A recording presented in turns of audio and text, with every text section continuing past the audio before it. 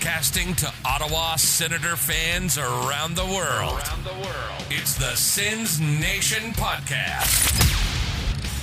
Okay, welcome to the show. It's episode 75. That's a nice milestone. It's Steve Warren and the coach, Greg Kennedy, back again to talk a little hockey, specifically Ottawa Senators hockey. And today, what Hall of Fame human highlight reel did DJ Smith just compare Tim Stützle to? Josh Norris voted the fourth best rookie in the NHL this year, so he's got that going for him, which is nice. And the 67's in the market for a new head coach. That's all still ahead today here on the Sens Nation podcast. It is brought to you by DunrobinDistilleries.com. So pour a little something in the glass here. Yes, a little Canadian rye whiskey. Oh, I love that. Let's say hello to the coach, Greg Kennedy. How are things, Greg? Things are good now, Steve, now that you've poured. Yes. And the 75th anniversary, that's like a big deal, isn't it? Yeah, I mean, I don't think I have anything planned or anything. There's no dancing girls or anything like that, but it is a good run. Well, it's like 25 is silver, 50 is gold. What's 75? Boy, there's not many of them around to know, right? I mean, that's, I'm Googling it. I was Googling it while you were talking there. I think it might be platinum. Wow. I mean, how many couples make it, both of them, to the 75th anniversary? Good point. Anyway. Let me see. My parents, this year will be their 70th? Wow. Yes, this year will be, oh, geez, that's a big deal, isn't it? You better get on that. Wow. Yes, that's right, because they were married in 51. So this will be their 70th anniversary. I won't even live to 70, and these people will have lived together for 70. That's crazy. Wow. When's the big day? Do you know? Yes. You better find out. It's in October. October the 20th. Nice. Yeah. Or was it the 21st? Yeah.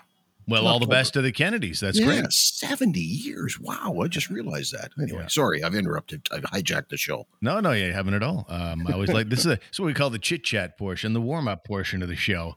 Host chat. Exactly. How's the week been? The week's been good, Steve. Watching hockey, now it's turned over to the Blue Jays now, of course, because there's not. Before the hockey ends, I watch the Blue Jays and that Blue Jays in 30. You ever watch that Jays in 30? I watch way more Blue Jays in 30 than I do actual Blue Jays games. Yeah, same here. But when the playoffs are on, especially because when there was a game every night, it's easier to watch the Jays in 30 than to watch the whole game. But now that there's not a game every night, I've switched over and started watching entire games. And I find myself reaching for the remote to fast forward because not only do I watch Jays in 30, I watch Jays in 30 on PVR. So that I can even, right? So then when I'm watching a live and I never watch a hockey game live either. I'm usually at least a half an hour behind. If you're the commissioner of baseball, do you like that? That basically you've got your partner broadcaster who's putting out a way more exciting product in Blue Jays in 30. And I'm sure other major league franchises do it. I mean, baseball, it drags. It really does. And I'm someone who's loved baseball my whole life. I was a former AAA play-by-play announcer. Baseball can drag, as we all know. And if you're getting all of the exciting moments and all the drama as well, because there's still enough time in there in the 30 minutes to capture all the drama leading up to the big plays, I don't think that's necessarily good for business. If you're basically one of your partner broadcasters is putting out this, what I think is a superior product entertainment-wise. Yeah, you're absolutely right. I'd never even thought of it until you just said it now. But you're absolutely right. Like, especially from an advertising standpoint, it's a second stream for them. Like, they're still getting their advertising dollars by showing the full game.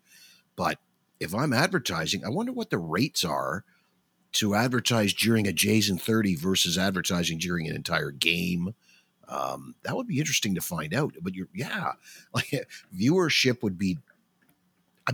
You know what? I bet you more people would watch Jays in 30 if they knew about it and it was easily accessible. I bet you more people would watch the game in 30 minutes than would watch the whole game. Yeah. Like, I wonder how many people. You'd be getting on fans. Yeah, I wonder how many people actually do know about it. But it's been around for several seasons, and it's fantastic. And I mean, NHL.com too. I mean, they do it now. They don't. Do they do 30? I know they do. do. Yes, they do. Okay, Yeah. there you go. It's on Rogers. Eventually, after the game, you can watch the game in. I'm not sure if it's 30. I think it's like NHL in 30, something like that. But yeah, on NHL.com, you get that condensed game link, right? You can click on that too. Right. Yep. Yeah. I mean, you get a 10-minute highlight package on NHL.com. I watch that quite a bit. Not the same though. I guess it comes down to the level of passion you have for the game, and there's too much missed even in these fantastic long highlight packages. Well, there would be less to miss in the hockey game in 30 minutes. When you watch that the baseball game in 30 minutes, man, you better not put your head down, because like it goes bang, bang, bang, bang, right? Like suddenly it's the bottom of the second and it's a 3-2 pitch. And then like 3 seconds later, it's the next inning and it's a 1-2 pitch to somebody else, and you're like, what the hell happened? Yeah. You can really throw yourself off if you've never done it before. You better pay attention. Yeah, the sound of the baseball, the crack of the bat is like a crown and anchor wheel. They're coming so fast and furious, all these hits and home runs and stuff. Anyway, we should get into it because we've got lots to get to here today. And DJ Smith was on a podcast called Cam and Strick, and I got to say, he had his hair way down. Definitely having some fun and saying some things. And one of the things that grabbed me, there were two things in particular that grabbed me. We'll begin with this one. He was asked to describe what he thought of Tim Stützle as a player. And I got to say, most of the time DJ Smith talks in Ottawa on the media about it, he's actually quite reserved about it. It's almost like, okay, maybe I don't want to give the kid a big head too early or anything like that, but he let loose on his affection for Tim Stützle. The quote was, "Stützle is a star. He reminds me of a bigger version of Pavel Bure, and he's going to flat out score in this league. He loves him." What do you think of that level of comparison? Pavel Bure, one of the most exciting guys that the NHL has ever seen, and that's a pretty heady comparison. Are you down with that, or what did you think? Well, first of all, I'm surprised, bordering on shocked, that he would believe that, and surprised that he would say that. Surprised that he believes it, shocked that he would say it. I don't believe it. That puts a lot of pressure. Like, the guy scored 60 goals, right? I mean, the guy's got 60 goal seasons, had 58 and 59 goal seasons. He's a pure goal scorer by anybody's imagination. And to think that he's going to be that type of player is quite surprising. But who else would know but DJ? He's with the kid every day, on the ice with him every day. If he thinks the guy can score 50, 60 goals in the NHL, then who are we to argue? He should be the expert. He's the one who should know. But I just can't see it.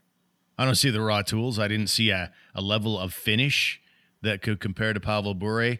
I didn't see a skating strength the way we saw from Pavel Bure. Like, Bure was so special. I mean, there's only a handful of people that I can ever remember charging through the neutral zone, splitting the defense while everybody's just flat-footed. He was like just a rocket out there, and that's probably why they called him the Russian Rocket. I haven't seen that yet. It may come, I suppose, but I mean, that's not to demean anything. But if you're going to drag out the name Pavel Bure and slap that on the table and give the coach and Steve an opportunity to dine on that and dig into it, I'm sorry, I'm just not seeing that. He's a kid. There's still a long way to go in his development, but that's a bit much. Yeah, like nothing has indicated in his junior career, in his one season of pro, in his World Junior appearances, nothing has shown that he is capable of that type of speed, that high-end talent, that many goals. I can't see it. Just cannot see it happening. He did defend Tim Stützle a little bit in that, he is so young. He brought up the name Mitch Marner, a guy he had in Toronto when he was assistant coach there, and he wanted to remind everybody, or at least the fellas on the podcast, that remember, Mitch Marner wasn't even in the league when he was the age Tim Stützle is right now. And that is certainly something, when defining what Tim Stützle may be on into the future, that is a rarity to be in the league and to be fairly impactful at 18. Yeah, it's true. He's still very, very young. But still, Steve, like, come on. You would have seen the speed at least would have come out. If you're going to compare somebody to Pavel Bure, the first two things you're thinking of is goal scoring and speed. Okay, he's showing signs of having a real nice shot and a good finish, but I don't know that he's showing any signs of that sort of speed. And you're going to make that sort of comparison. Like that's way out there. And I wonder if any or what kind of effect it has on Stützle to hear that. I think the kid's got his head on straight, that it's not going to give him an ego or anything, but I'm more concerned that it's going to give him an unfair goal, an unfair expectation of himself, that an unrealistic expectation of himself, and probably a lot of fans now, because we got lots of people listening to us, Steve. Now they're going to know about this. I'm nervous about what people are going to think now. Yeah, I think he's that kind of strong character, though. I don't think it'll faze him. I think he'll take it fully as a compliment. And but you never know. You know, if I'm not putting up Pavel Bure numbers when I'm 23, what's going on? Maybe maybe I'm struggling here. I don't know. But I certainly, no matter where you're measuring him, whether it's his first year in the NHL or last year, which was also his first year in the German Pro League, he's been a kid all the way along, and so it's hard to know. I mean, DJ Smith may make fools of us all and be bang on this guy. He is so young at this stage. It's funny you say 23. I just looked it up. At 23 years of age, Pavel Bure scored 60 goals in the NHL. Right. Yeah. Now, of course, different NHL. Okay, we'll give you that. Different NHL. But, okay, is 1992-93's 60 goals, 23-24's 40 goals? Yeah. Is he a 40-goal scorer? I haven't seen it yet, but again, he's just a kid, so we'll see. And he might, maybe the skating continues to develop. I mean, you develop players all the time, and in fact, you were working with a group in that exact age this year in Slave Lake, Alberta. Do you see 18-year-olds get better as skaters going from 18 to 19 to 20 and so on? The problem is it takes time. Anybody who's gone to the driving range or had one appointment with a club pro in golf can probably relate. You can fix your slice in an hour and a half with a pro standing right beside you when you hit a full bucket or two buckets of balls. But if you don't then come back tomorrow and do the same thing again, and the next day and the next day and the next day, like it's muscle memory, you're grooving a whole new swing. Same thing with skating. Mark Stone was able to develop his skating with the help of Mark Power and the Senator organization, because he was on the ice every day with Mark Power, looking at video, talking to him, teaching him, working with him. And speed's a whole other thing.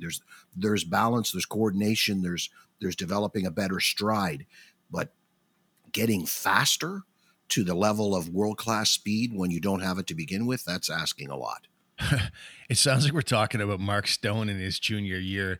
Oh, wow, what are we going to do with this guy's skating? We want to be clear.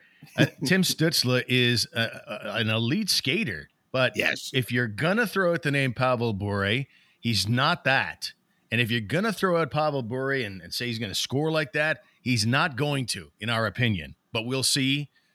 The future is bright, though, across the board, so I don't want to come across as negative toward the player. We're just analyzing something that was said by the head coach. I am more than willing to be pleasantly surprised in the future. Oh, wouldn't that be nice? Wouldn't that be nice if he is Pavel Bure? That would be great. And I do think he's a little more physical than Pavel Bure is. I mean, the kid is so young, and yet he's still out there, mucking it up in the corners. And as he gets bigger, I think he'll be more effective in that regard as well. So you always like to see that. I don't necessarily want to see him be proactive and go in there and run guys. I think Alex Formenton is maybe guilty of that. I'm not sure that's his game, but he seems to want to do it. You don't want to discourage physicality, but if you're an elite scorer like Stützle is, you'd like to see him tone it down maybe just a little bit.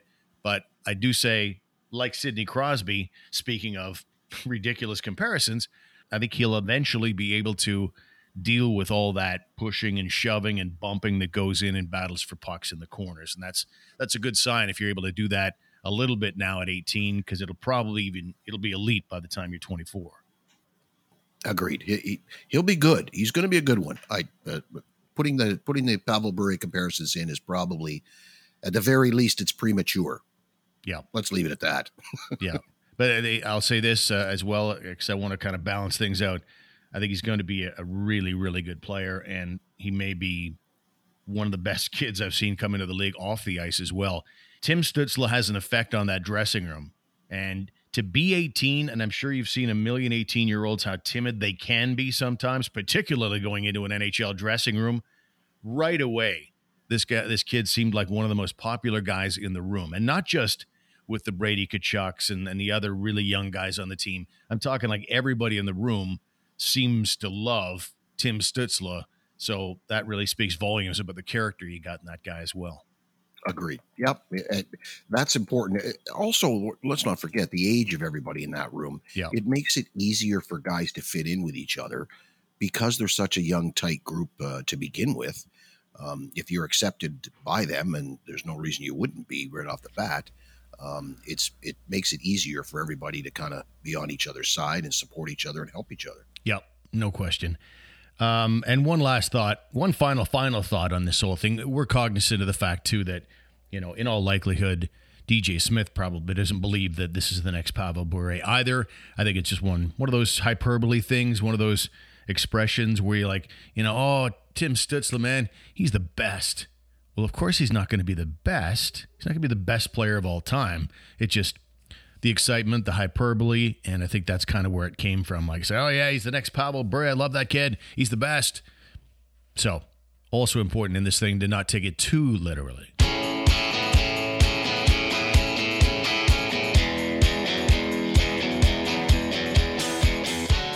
Moving on.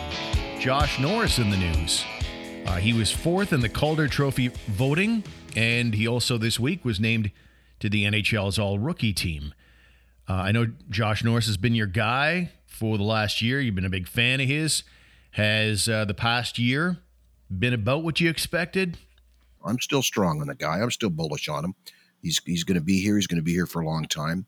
And I look forward to seeing what kind of numbers he puts up this year, taking another step. Yeah, and I think that's got to help. When you get some tangible results, when you're named to the NHL's All-Rookie team, I mean, or maybe that's a throwaway. I don't know. I have no idea if today's NHL rookie gives a crap about being named to something like that. Do you think that's the kind of accolades that might help your confidence? Does it matter to these kids? Oh no, it matters. It's recognition. It shows that you're doing good things and you're progressing in the right way in your career. No, I think he should be very proud of it, and I think anybody would be. Yeah, I think it galvanizes that you belong in the league. I think there's no doubt about that. You're right up against your best peers, and I think that's one of the biggest stumbling blocks for an elite junior hockey player. That jump to the NHL, wondering if you're good enough. You're realizing the childhood dream, and man, that's a lot of pressure that a kid can put on themselves. Now back to DJ Smith for a second. Yeah. And that interview that he gave on the Cam and Strick podcast this week. He also had something troubling to say because they got into the issue of social media, and he says, yeah, I'm not a Twitter guy. I'm not a social media guy. Doesn't really want to, have to read all the negativity that's often out there. And certainly there was no shortage of negativity at the start of the year. And rightly so, to a degree. That was a brutal hockey club in the month of January into February before they finally started slowly turning the train around.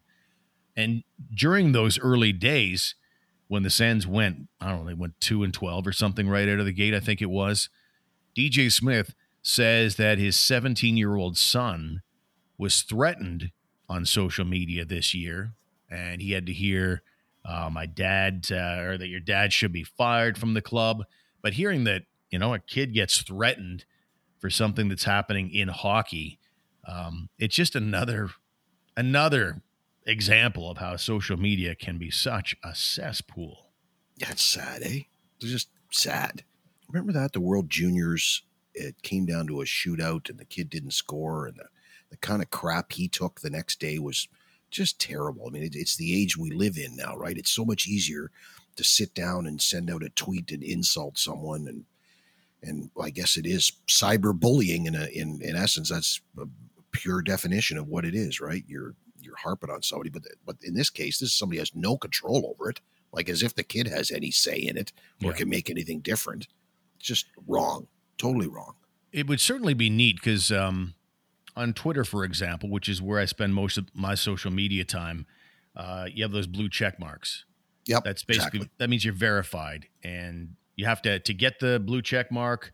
There has to be some, I guess, some degree you're in the media, or there's some reason that somebody might impersonate you, or whatever the reasons for getting a blue check mark.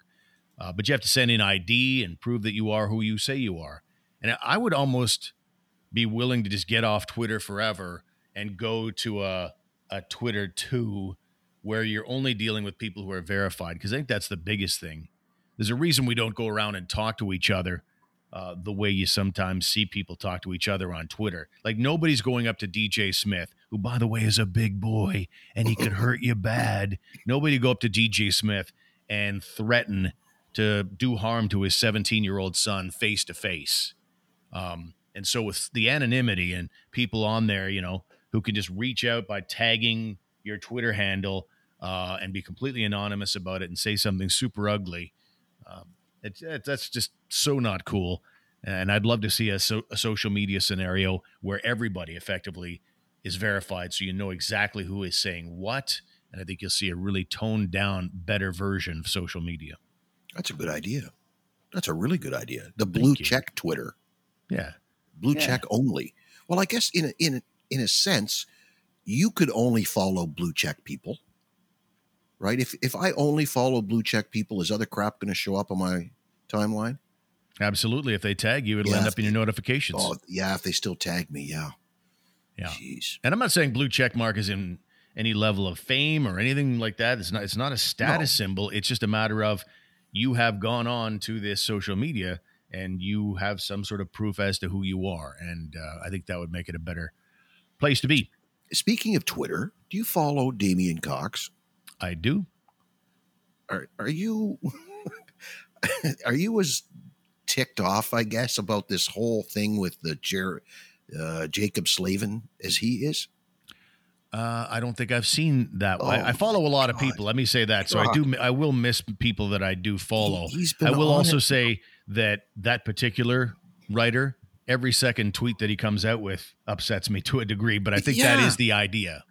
I don't understand it. People calling it clickbait. Like, what are you getting out of that by having a reputation of being an ornery, grumpy old man on Twitter? Like, just constantly carving up the NHL every tweet. But he's on the whole Jacob Slavin thing. He's ticked off that Jacob Slavin won the Lady Byng. Oh yes, I did read that. But it was going on. If 7 to 10 days, he's still yakking about it because this guy didn't even finish in the top 10 for the Norris Trophy, but he won the Lady Byng. He thinks it should have gone to McDavid or to Matthews. And it's just, then he jumped onto something else. I can't remember. Then he's on to the Blackhawks logo. That's the one he's on now, is the Blackhawk logo. And the number of people that are replying to him saying, I'm Native American, or I'm Inuit, or I'm whatever they are, saying, I have no problem with it. I have no problem with it. And I think the Blackhawks have done, a lot of people have said Blackhawks have done some sort of outreach to find out if people are outraged. And apparently it's not as bad as, at least as far as Damian Cox is making it. But he gets on to something and just will not let it go. And it's like I say, it was a week or 10 days on Jacob Slavin. What do you think about that? Should your Lady Byng Trophy winner be an all-star? I don't care about the Lady Byng Award for starters. If they cancel it tomorrow, I'm good with that. So I don't know how you even get that fired up about the Lady Byng Award. Most hockey fans I know don't care. They don't care. And I don't know. It always struck me for most of my life, the Lady Byng Award was something I didn't want because I just felt like it usually means I'm uninvolved physically. I'm not getting any penalties. So I'm just, floating around out there. That's always how the Lady Byng felt to me. Well, it always was traditionally awarded to like somebody who was pretty good but didn't get a lot of penalties, right? That was your norm. Yes. Then somewhere, I want to say somewhere in the mid-90s, or maybe even early, probably in the 80s, it became the consolation prize for the really, really good guy who isn't going to win the Hart. Like that's when you had Bossy winning like 3 or 4 and Yari Curry won like 3 or 4. It became a consolation prize because, sorry, you're not good enough for the Hart Trophy because this other guy's here. And that's sort of what it's been for the last little while. But now you've recognized a guy who plays 20 plus minutes a night in a shutdown role, and I think he had one minor penalty all year. Right. That, by pure definition, is your most gentlemanly player. He doesn't have to be an all-star. Who would you give the Lady Byng Award if you gave a, kind of a regional version of the award out to every single team? Who would get it on the Ottawa Senators? And when I look up and down the roster as I ask that question, I think I have way too many candidates right now, to be honest. Which is probably not a good thing. No, it's not. Because I know that from a scouting evaluation, I do a lot of scouting online, right? My first step is to get online and look up players and ages, and then I can start looking at video from there. But my first step is looking at players' stat lines. And when you see a defenseman who played 45 games plus and had 4 minutes in penalties, to me that's a red flag more than a blue check. Yeah. Yevgeny Dadonov with 4 minutes in penalties this year in 55 games played. There's still the Austin Watsons, the Brady Kachucks of the world. Even Thomas Chabot was right there with, I think Goodbranson had a bunch as well, but he's gone. But Chabot had a lot of penalties as well, even though he's not necessarily that type of player. But, beyond that, it's just because you don't have a lot of penalty minutes doesn't mean you're soft per se. I believe the Sens were the leaders in the entire league in body checks and hits thrown. Yeah. So there's that, but there's still maybe just a few too many guys on this team where I say, they could all win Lady Byng Awards sometime in the future. You're making me think now. I'm going back to your original take of they could get rid of it tomorrow and you wouldn't care. Right. I'm with you on that. Yeah. Let's leave it there. Okay. We'll cancel the award, and the Sens won't have to worry about it moving on into the future. Former Sens head coach in the news, or assistant coach, I should say, in Andre Tourigny. He has been the very successful head coach of the Ottawa 67s for a few seasons now, and he is now leaving the junior club. He is now the Arizona Coyotes' new head coach. It's a 3-year contract with the Dogs. Going to the Dogs, he is, the Bear. A lot of animals in there. And what did you think of that hire by Arizona? I'm not sure. Love the guy, does a great job. It would be the same sort of thing. The Senators, I want to see the Senators hire a coach with a name, with a brand, with some recognition, who's been around. And I can't help thinking the same sort of thing. But you're in Arizona. I don't think you're worried about fan reaction. You're not really worried about media, whether he's media friendly or not. You don't really worry about resume. You need a guy who can go in there and work with them and teach them and develop them and make them better. So in that sense, it's a good hire, and it's a real good spot for Andre to go in that sense. I don't know that he's the right guy for the job or not. I honestly, I don't know. I mean, he spent 10 years in Rouyn-Noranda as the head coach, was very successful. Never really had any stars or studs, or nobody really great played under him or went on to anything, and yet he still did very well. So in that sense, that kind of sounds like what the Arizona Coyotes are, aren't they? Yep. I will say this. I mean, I don't think there's anybody who'd say a bad thing about Andre Tourigny, the person. I sat beside him at a Sens banquet and chatted hockey for several hours because it went on forever. Yeah. Great guy. I'm a big fan of the guy. But, I'm in the mode of I'm not sure because, honestly, that Ottawa 67s team that he got stacked. Here's the keys to your Cadillac, Andre. Go get them. So that was a great team, and Andre Tourigny, in all likelihood, helped make them a little better. But it was still, as we all know, show me a great coach, I'll show you a team that's generally stacked as well. So it's hard to know. And then, the other thing that gets you all fired up about Andre Tourigny's resume is Team Canada, gold medal. Hockey Canada. Yeah, he's got the Hockey Canada seal of approval. Yeah. But again, stacked. Yeah. It's again another Cadillac that he was handed. So it's an opportunity. I mean, James Boyd, I'm sure that there's a big old thank you for James Boyd and the team he's able to put together in Ottawa because, maybe that Team Canada option doesn't come along to coach the World Junior team without that roster. And so one thing leads to another, and opportunity knocked loudly for Andre Tourigny. Let me ask you this. Is he what Arizona needs? Does Arizona need a name and a face and somebody to be the self-promotion PR department? Do they need somebody out there and about, or is this the way to go? What do you think? It can be, for sure. I mean, every great coach had a rookie season in the NHL. Anybody you think is a legend, Scotty Bowman on down, they had a rookie season in the NHL, and everybody's got to get their start somewhere. And I will say Tourigny seems like a, natural leader of men, quality human being. He'll treat the guys, and I think that's important in 2021. You can't go in with any level of old school mentality or you'll just get buried. I think he's got all those ingredients. In terms of running a bench day to day, that's the proof will be in the pudding, as they say. What about in that market, though? Is that what's needed in that market? I think winning is what they need in that market, and if he can deliver that, they can. His nickname is the Bear.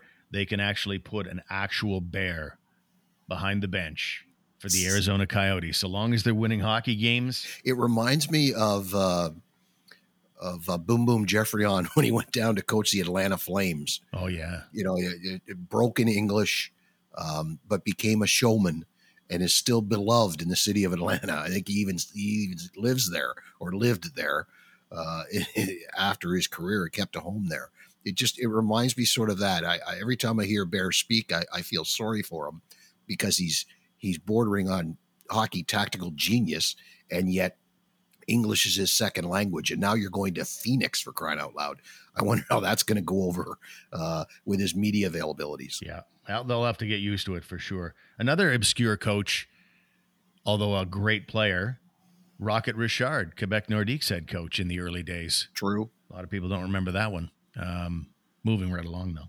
So Okay, good luck go to ahead. Andre Tourigny. I hope we didn't come across as negative there per se, but I'm kind of in a wait-and-see mode, if you want my honest opinion. I'd love to go down the road that most in the media do. Oh, great guy, hell of a head coach, guaranteed success.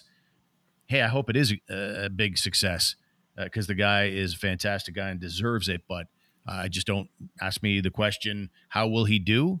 I don't know. Final thought, though. At least, unlike other junior coaches who go to the NHL as a head coach, he's had experience as an assistant.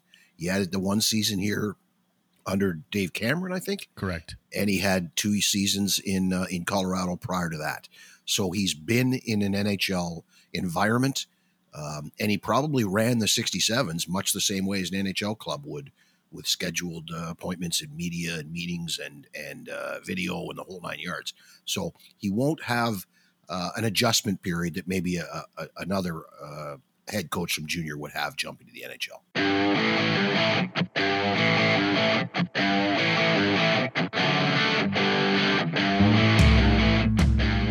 All right, let's move along to the Stanley Cup final. Yes, it's still going. He's got Caulfield in front.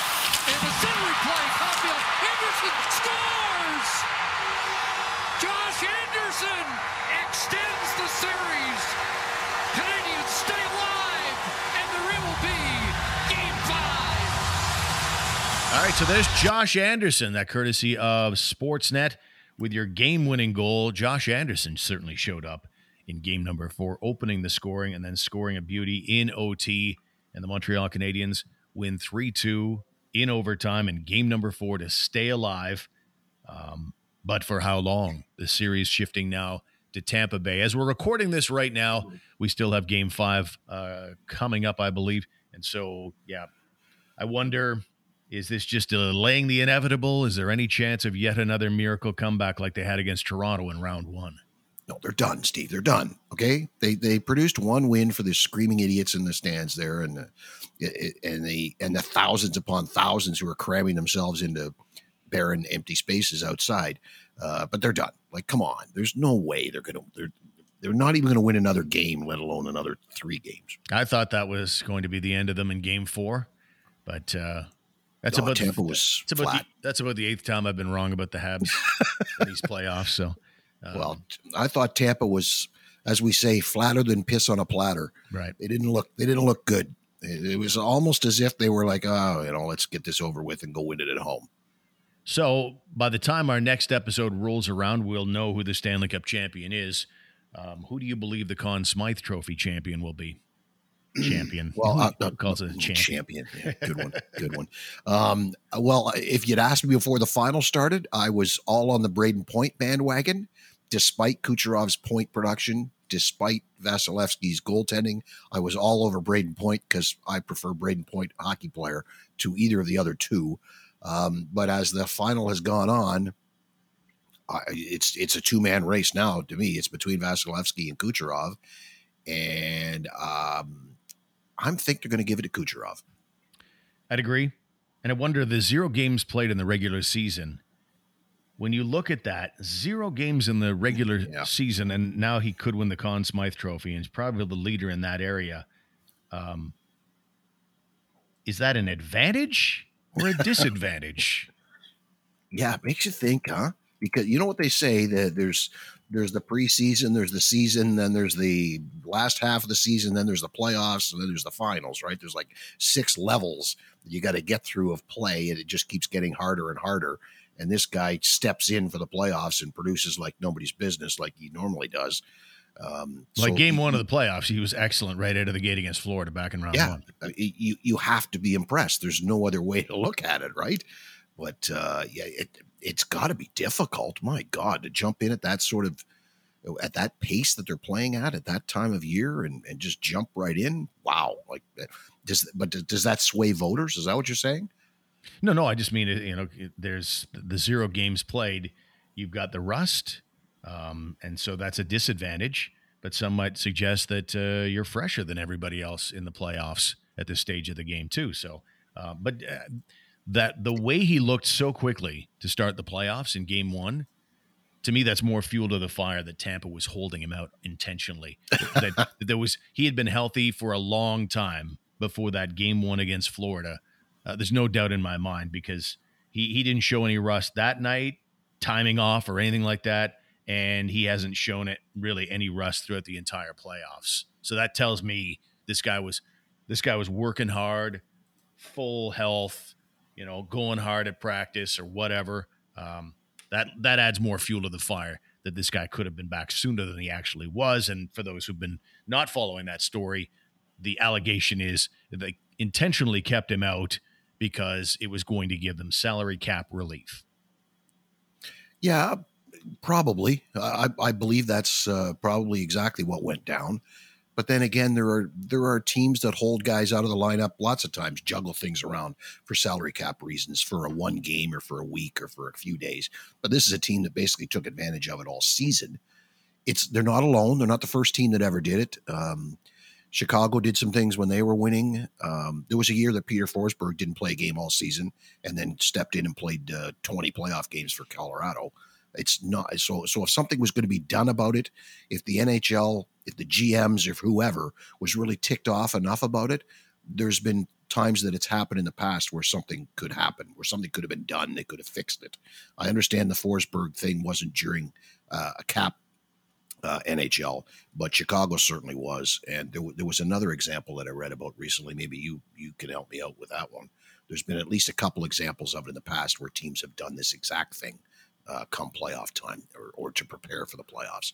So it's not alone. I honestly believe that if they were really that ticked off about it, they would have fixed it by now. What popped into my head as you were talking there in terms of people being out for the entire season and on long-term injured reserve, it was nice to see Jonathan Toews back and skating at Chicago's practice facility again after missing the whole season with, well, honestly, I don't know what exactly he had. He came out with a term, and I looked it up and I can't even find it on the internet, whatever it was he had. It sounds like, remember who was it who said, I think it was Toronto. It was either Pat Quinn or Brian Burke when they first started giving these phantom names for injuries, upper body and lower body. I think it was one of those two who said general body soreness. Right. So that seems to be what applies here. Is it sounded like his immune system wasn't able to fight anything that was happening to it. It was probably COVID related, and he was just unable to do anything all year. But yeah, you're right. It's nice to see him back. He's my kind of player. I like Jonathan Toews. Yeah, for sure. And he says it wasn't COVID related. It was something called chronic immune response syndrome. So there yes, you go. It is immune system based, but it's great to see him back. He's a Hall of Famer, and probably still has some good hockey left ahead of him. And so I was glad to see that this week. And one last thought on the Stanley Cup final. I will give Montreal their due. And another example of me being wrong about them again. I mean, tell me you hadn't given up on them completely when Shea Weber in a tie game takes a high stick right at the end of regulation. And so they had to kill about 3 minutes they had to kill off a penalty for 3 minutes into the overtime. And then not only are they successful doing it, they get the game-winning goal. But did you not think they were done when Shea Weber took a double minor for high sticking? For sure. I didn't think they were done in regulation, but I thought for sure, an 18-minute intermission, fresh ice, they're going to come out, and that power play. It was horrible, wasn't it? Like, this is the best power play in the league, the best power play through all the playoffs. They're at something like 35 or 36%. And just that power play was absolutely atrocious to open the overtime. It should have been over in no time. Yeah, and you think back earlier in regulation, it was just it was beautiful. You see Kucherov on the half boards, and he was either one-timing it on the pass from Hedman or just faking the little head fake for the shot and gets it over to Point, who one-times it in the slot area. It just looks beautiful when it works right, but Well, Kucherov's a magician. Oh, yeah. That's a clinic in how to work the half wall in an umbrella. It's a clinic. He's either, as you say, it's either the one-time shot, it's the one-touch pass to Point, or it's the one-touch pass all the way across to Stamkos. Or if neither of them are there, or none of those three options are there, he reads it so quickly, so fast, he sees exactly what's going on. He'll do the one-touch down low to the goal line to either Palat now or normally Killorn, who then does the one touch into the slot to Point from down there from a different angle. Like, those are your basic four options off that, other than, of course, the return pass to Hedman. So he's got about five options when he gets the puck on that wall, and he never seems to make the wrong choice. I meant to follow up in our Conn Smythe discussion. Is there anything that could happen, and I know you probably love this trivia as much as anybody, the losing player winning a Conn Smythe trophy? Is there anything that could happen where Carey Price could get the Conn Smythe in a losing cause? He would have to stand on his head, take it to 7 games, I would think, to even get consideration for it. I think historically when the loser gets it, when a player from the losing team gets it, it's usually a goalie, right? It's Glenn Hall, or Roger Crozier, Bernie Parent. Is there anybody else? Yeah. I don't think, did Glenn Hall do it? Maybe he didn't. I'm not, right. Definitely Roger Crozier and Bernie Parent. I don't think Bernie Parent did. I'm thinking he did. He got to 2 Cup finals and won them both. Yes, he did. So that's not a losing cause. No. They also, the next year when they lost to the Habs, did Perron win or did Leach win? Leach did. So then Bernie won both. Then Bernie won both the years they won? No. Actually, he did. So Reggie Leach is in the mix, but he's not a goalie. Yeah. He won the year they lost? Correct. Okay. So fair enough. I'll defer to you. So I believe, and this came up on the SWP today. Okay. And I didn't look it up or anything, but I believe it's Roger Crozier. That's for sure. Ron Hextall and J.S. Giguère. Hextall in 87? Yes. Okay. I could believe that happened, sure. And Giguère in 03. Oh, Giguère for sure. I'm looking it up as we speak. And I think that's it. In 87 is correct. Leach, Bernie did win back-to-back. So both Cup years he won. So the year that they gave it to a player from the losing team was Leach in 76. That was his 19-goal year. Ta-da! At 1968, some guy named Glenn Hall. All right, then. I was wrong on that one. I did not think Glenn Hall was in the mix as well. All right. There you are. We've covered it all. Crozier, Hall. Anyway, so to get back to your question. Yeah, Carey Price. Is Carey Price even going to be in the conversation? I would say, as I said mere moments ago, he would have to stand on his head. He would have to be the reason that they get to Game 7 and then lose Game 7 in a close game. Like even if they win 5-4, 4-3, and get to Game 7, that's not enough. That's not going to turn anybody's heads. But if they win tomorrow night 1-0, and then they win 2-1 or something, and get it to Game 7, and they lose Game 7 by a goal, then maybe he gets into the conversation. Very good. What are you thinking? If you had a scenario where Tampa Bay didn't already have two tailor-made Conn Smythe candidates, yeah. if they were kind of that, big time, all team all the time, they didn't really have any superstar performances happening, then maybe you could make an argument that even if they lose in Game 5, Carey Price would get some consideration. But Kucherov and Vasilevsky have been just awesome. And I'd even put Braden Point ahead. Those all three are better right now. But if they do get it to Game 7, it's still going to be very close.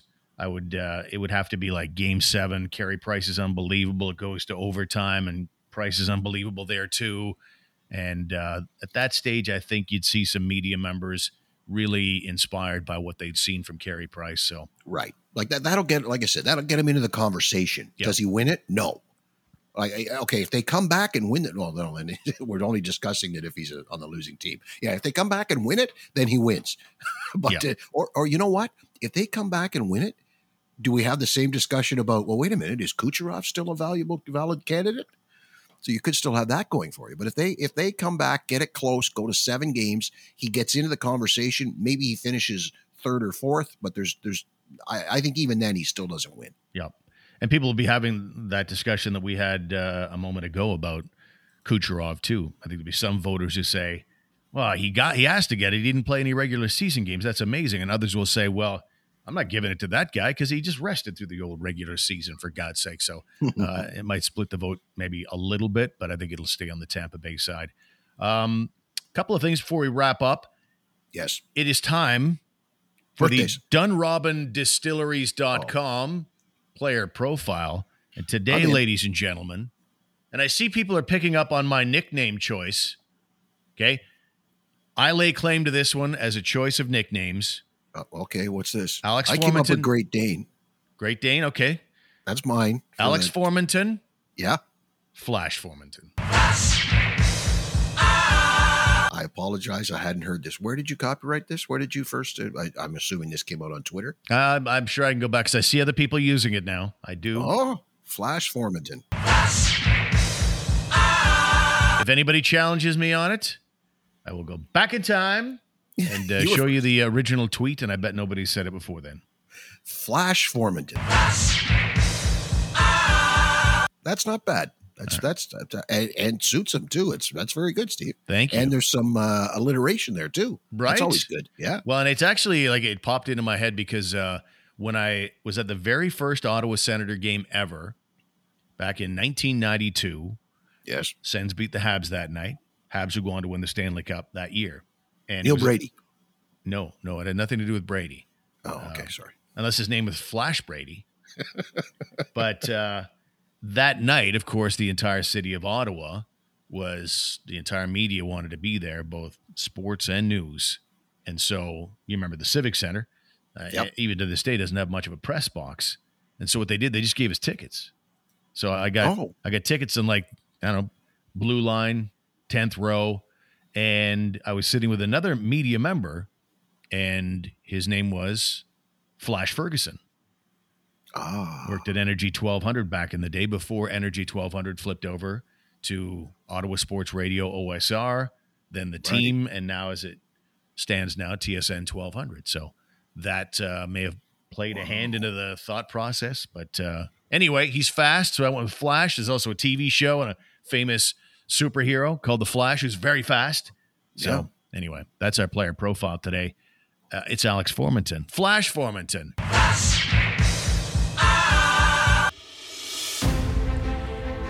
You won't find many faster skaters on the planet than Alex Formanton, and that's a big reason the Sens chose him in the second round of the 2017 NHL Draft. And by the way, that was the pick the Sens got from the Flames when they dealt away Curtis Lazar.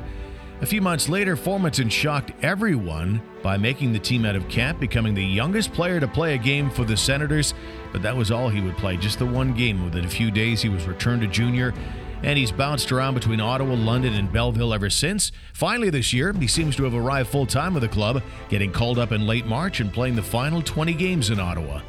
Tough to say if Formanton's skill can translate to a top 6 role someday. He certainly, though, has the speed and edge to be a major factor, at least in the bottom six, providing elusive secondary scoring. Formanton also with a keen eye for business, already starting his own clothing line called Tight Apparel. Alex Formanton, our player profile, brought to you by Dunrobin Distilleries. Just like craft beer years ago, the market for craft spirits is booming right now, and Dunrobin Distilleries is at the forefront in Ottawa. They currently offer artisanal gin and vodka, rye whiskey, 12 different flavors of bitters, and their recently launched Earl Grey gin, all made with the finest quality ingredients right here in Ottawa. Also want to mention their whiskeys won a couple of prestigious awards, a gold and bronze medal at the Micro Liquor Spirits Awards, and now all available at the LCBO. DunrobinDistilleries.com. Where will your spirit take you? Okay, let us get to some Sens history. It was 8 years ago this week Alfie signed with Detroit. Oh, I don't want to spend a second on that. Why do people want to go down that road? Well, that's here. Now, do you know the story? Do you know the inner workings, what really happened, what really went on? I know there was some back and forth between Daniel Alfredsson and ownership. Well, here's the story that I know. He had 1 year left. Remember, he signed one of those silly contracts that went on forever. And the last year was only for, help me out, $1 million or $500,000? Yeah, it might have been $1 million, I think. Yeah, the last year was ridiculously cheap, as you'll recall. They came to Alfie before that last season and said, we'd like to sign you an extension. And from what I was told, the offer was another year after this one for $10 million. So the thought process being it's $5 million a year for 2 years. You have 1 year left at $1 million, and that really screws you. So we're going to give you the next year for $9 million. Right. That was the deal. Seems reasonable.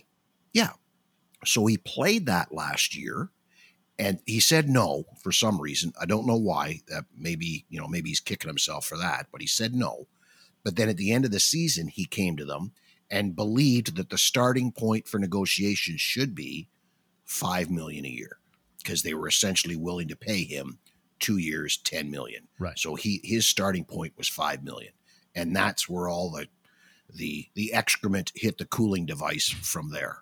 It's all very frustrating, but whatever money you saved in the moment, I think you lost based on this whole Melnyk out campaign. Maybe there is no Melnyk out campaign without the way Daniel Alfredsson was treated. When you look at why that campaign exists, that's got to be one of your Mount Rushmore moments, does it not? For sure. It was the beginning of the end. Like I'm trying to think, is there anything that went down before that point in your Melnyk and City of Ottawa history? Is that the first real big one where people went, uh-oh, look out? Well, two popped to mind. There was that one moment which it didn't really do much, but it did show off the owner's volatility. Back to the product here. Anyway, he said something along the lines of when just after the 2007 Cup team, I think they hit hard times fast. 2008, 2009, they missed the playoffs for the first time in 11 or 12 years. And some media member asked about blowing the team up, and Melnyk came back with, anybody who thinks that we should blow this team up, they should just go out and blow themselves up. I was like, that's a bit much. Okay. And I also wonder a little bit about how, because we all, I think generally, for many years after it happened, when the Zdeno Chara thing went down the way it did, and Marian Hossa was signed to this 6 year, $6 million contract that immediately traded the next day, I think people were thinking that was all muckler. But now, in hindsight, don't we look back at Marian Hossa and that long-term expensive contract that they sign him to and then trade him away the next day? Does that not sound like it would have the owner's fingerprints all over that? I've never thought that. Are you thinking it now? I'm starting to, but at the time, up until this very moment, I always believed that was a muckler decision. I mean, he'd said all along, leading up to the whole arbitration, we're not paying him that, we're not giving him that, we're not going to do that, we're not going to give that much money, yada yada. And then, boom! As soon as he was awarded, it was done. Move on. But maybe Melnyk did have something to do with that.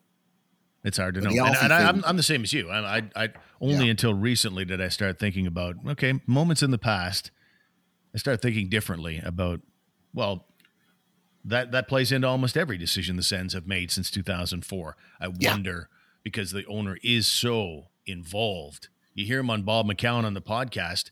He speaks very much like a general manager speaks.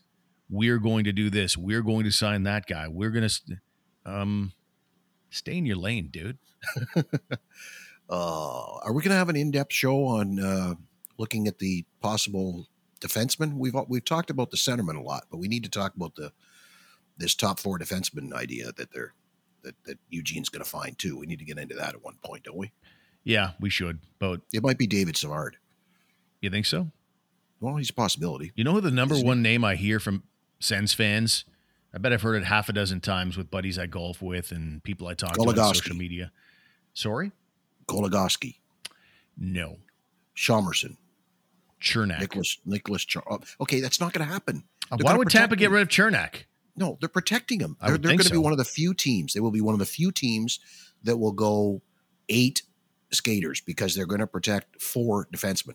They're going to protect their top 4. Like, I agree, Chernak, a year ago would have been a great idea. If they could have swung a deal a year ago, and you know what? The deal was probably there. If they were willing to do the deal with, remember when it was all about Tyler Johnson's contract or Killorn's contract or somebody, Palat, these guys are all making too much money. Somebody's going to have to go. If they were willing to jump in then and take away Johnson, they probably could have got Chernak thrown in, but not now. It's way too late. That ship has sailed. That the barn door is closed. You're not getting Chernak. So start watching David Savard in the final game of the Stanley Cup final tomorrow night, because he might be in your top 3 possibilities. All right. Let us get to the birthdays for this week. What we're going to do this week is we're switching it up. We're going to go and look at the birthdays that are coming up this week. So you can be ready with a present, maybe a nice bottle of Dunrobin Distillery's Canadian Rye. Huh? How about that? Savvy radio veteran. See? No active players celebrating birthdays this week, but loads of Sens alumni. Patrick Lalime turning 47 this week. I'm kind of hoping Joe Nieuwendyk gets him something nice for all the nice gifts he gave to Joe in the spring of 04. And you know what I learned this week that I didn't know before? What's that? Did you know that Spartacat was not the first choice for a team mascot? I did not know that. What was it? Do you know what was first choice? I don't know. Marvin the Martian. Oh, And, I've always seen the Marvin the Martian on his mask, Patrick Lalime's mask. And I will admit that for quite a long time, it perplexed me. What the hell is that guy doing on his mask? And then it finally hit me. And, of course, he's dressed he's wearing a senator hat, helmet, whatever, right? He's dressed like a senator. Well, sorry, like a Roman centurion who somehow gets morphed into a senator. But anyway, that's a whole other show. We've already discussed that before. well, why But didn't yeah, Lalime tell us that? I didn't know that. That's good trivia. I had no idea. They couldn't get the, well, I don't know if he did it because of that, but originally that was their first choice, was to have Marvin the Martian, but it was way too expensive, obviously, to pay Warner Brothers to have Marvin the Martian as your mascot. So that's how Spartacat came about. Lousy copyrights. And then, of course, people complained because Spartacat is not bilingual. You can't say Spartachat. Oh, Yeah. okay. People were upset. All right. Yeah. Moving Sorry. right along. Sorry. Chris Campoli is 37 this week. I don't have a lot to say about Chris Campoli. Didn't he have a terrible giveaway in one of the, not with the Sens, but like in a Stanley Cup final, I want to say? Like that was really costly, like massive. But I'll have to look that up. Well, the big thing that strikes me about Chris Campoli is there was a first-round draft choice in there, was there not? Yeah, there was something in there with the Islanders, I believe. Yeah, I'm Involved in pretty that? sure. Let's go back here. I'm looking it up. Oh, my God, it's our old friend Kyle Palmieri, the pick that everybody owned. Right. He was traded from the Islanders with Mike Comrie to Ottawa for Dean McCammond and a first-round pick that turned into Kyle Palmieri. Right. So you got Mike Comrie and Chris Campoli cost you a first-rounder and Dean McCammond. I've got the giveaway as well. When Campoli in 2011, Chicago? was with Chicago, he coughed it up to Alex Burrows, the former senator. Burroughs with the Canucks. It was Game 7 overtime in 2011, and Campoli coughs up the puck. Burroughs scores. Hawks Stanley Cup defense over. Yeah, it came up the wall, right up the left wing, his left wing. Right. Yeah, and Burroughs just kind of basically took a 45-degree angle to the net from there and scored. Correct. Yes, I remember it. Other birthdays this week, Stefan DaCosta. Remember how much hype there was about that guy coming out of Merrimack? He's 32 today, but never really lived up to that hype as he arrived in town, did he? Yet another in a long line of failed. I didn't get drafted 3 times, but I'm still a superstar. Give me big money.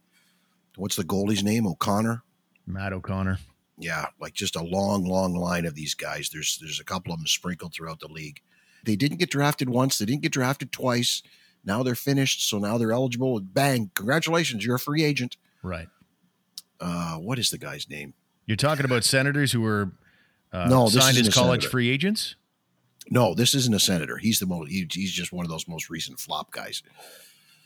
But the senator's a free agent. Let's see, the kid from Ottawa, JR's neighbor there. What's his name? Jesse He played with Winchester? his- No. JR's neighbor played with his 67's AAA. Oh, Max Verano. Yeah, Max Verano's another one. Yeah, and Winchester's another one. O'Connor. Bobby Butler. Was Bobby Butler. Yep. And it's like, the big sweepstakes to get this guy, and we got him, and yeah, okay, great. Yeah, what'd it get you? If you're wondering about Stefan DaCosta and what he's up to now this past season, he had 57 points in 52 games for Kazan Akbars in the KHL. Well, there you are. There you Isn't that are exciting? indeed. I hope they still have his rights because you never know. You never know. Huh? I do know. It's not coming back. Mark Borowiecki's 32 years of age. 32. Yeah, Nashville Predators. Mike Riley is 28. Boston Bruin. Wonder if he'll get signed anywhere. I would think so. Yeah, Boston loved him. Right? Yeah, I think he'll be fine. I like him as a bottom 3 defense. You start playing him up the lineup a little too much, as the Sens did from time to time in terms of eating up minutes, and you start to see some glitchiness there. But man, in a 5-6 role, I am big time content with Mike Riley back there. Finally, Peter Schaefer is 44 years of age today. I loved him. I was always a Peter Schaefer fan, chairman of the boards. That guy could cycle a puck. That guy could work corners like nobody's business. And, of course, that all-time goal where he flipped it up in the air, popped it over whoever it was. Right? Remember that one? I want to say it was against Dallas. It might have been. Was it Yes. Ed Belfour? I agree it was Dallas, but I couldn't tell you what goal it was, but what a goal. Yeah, flipped it up to himself and just. Yeah, beautiful. Drake Kajula. Oh, I wouldn't have got that. That's your guy. From UND, of all places. There you go. Yeah, 25 goals in his final year as a senior at UND, and then Edmonton signed him, and he scored 7 goals. All right. Good to know. And that's where we'll call it a day. Thank you for being with us today. Don't forget our website is sensnationhockey.com. We got some great articles, great writing team there. You can find an archive of past shows and our Patreon memberships as well available. We encourage you to sign up. Basically buy us a pint once a month is about the equivalent. And thanks to, let's give a couple of shout outs here to Scott Costin and Adam Newton. Thank you, fellas. Again, sensnationhockey.com. Until next time, have a great week, everybody. Greg, thanks a lot, and we'll talk to you next time. Have a good night. Habs are done. That's the spirit.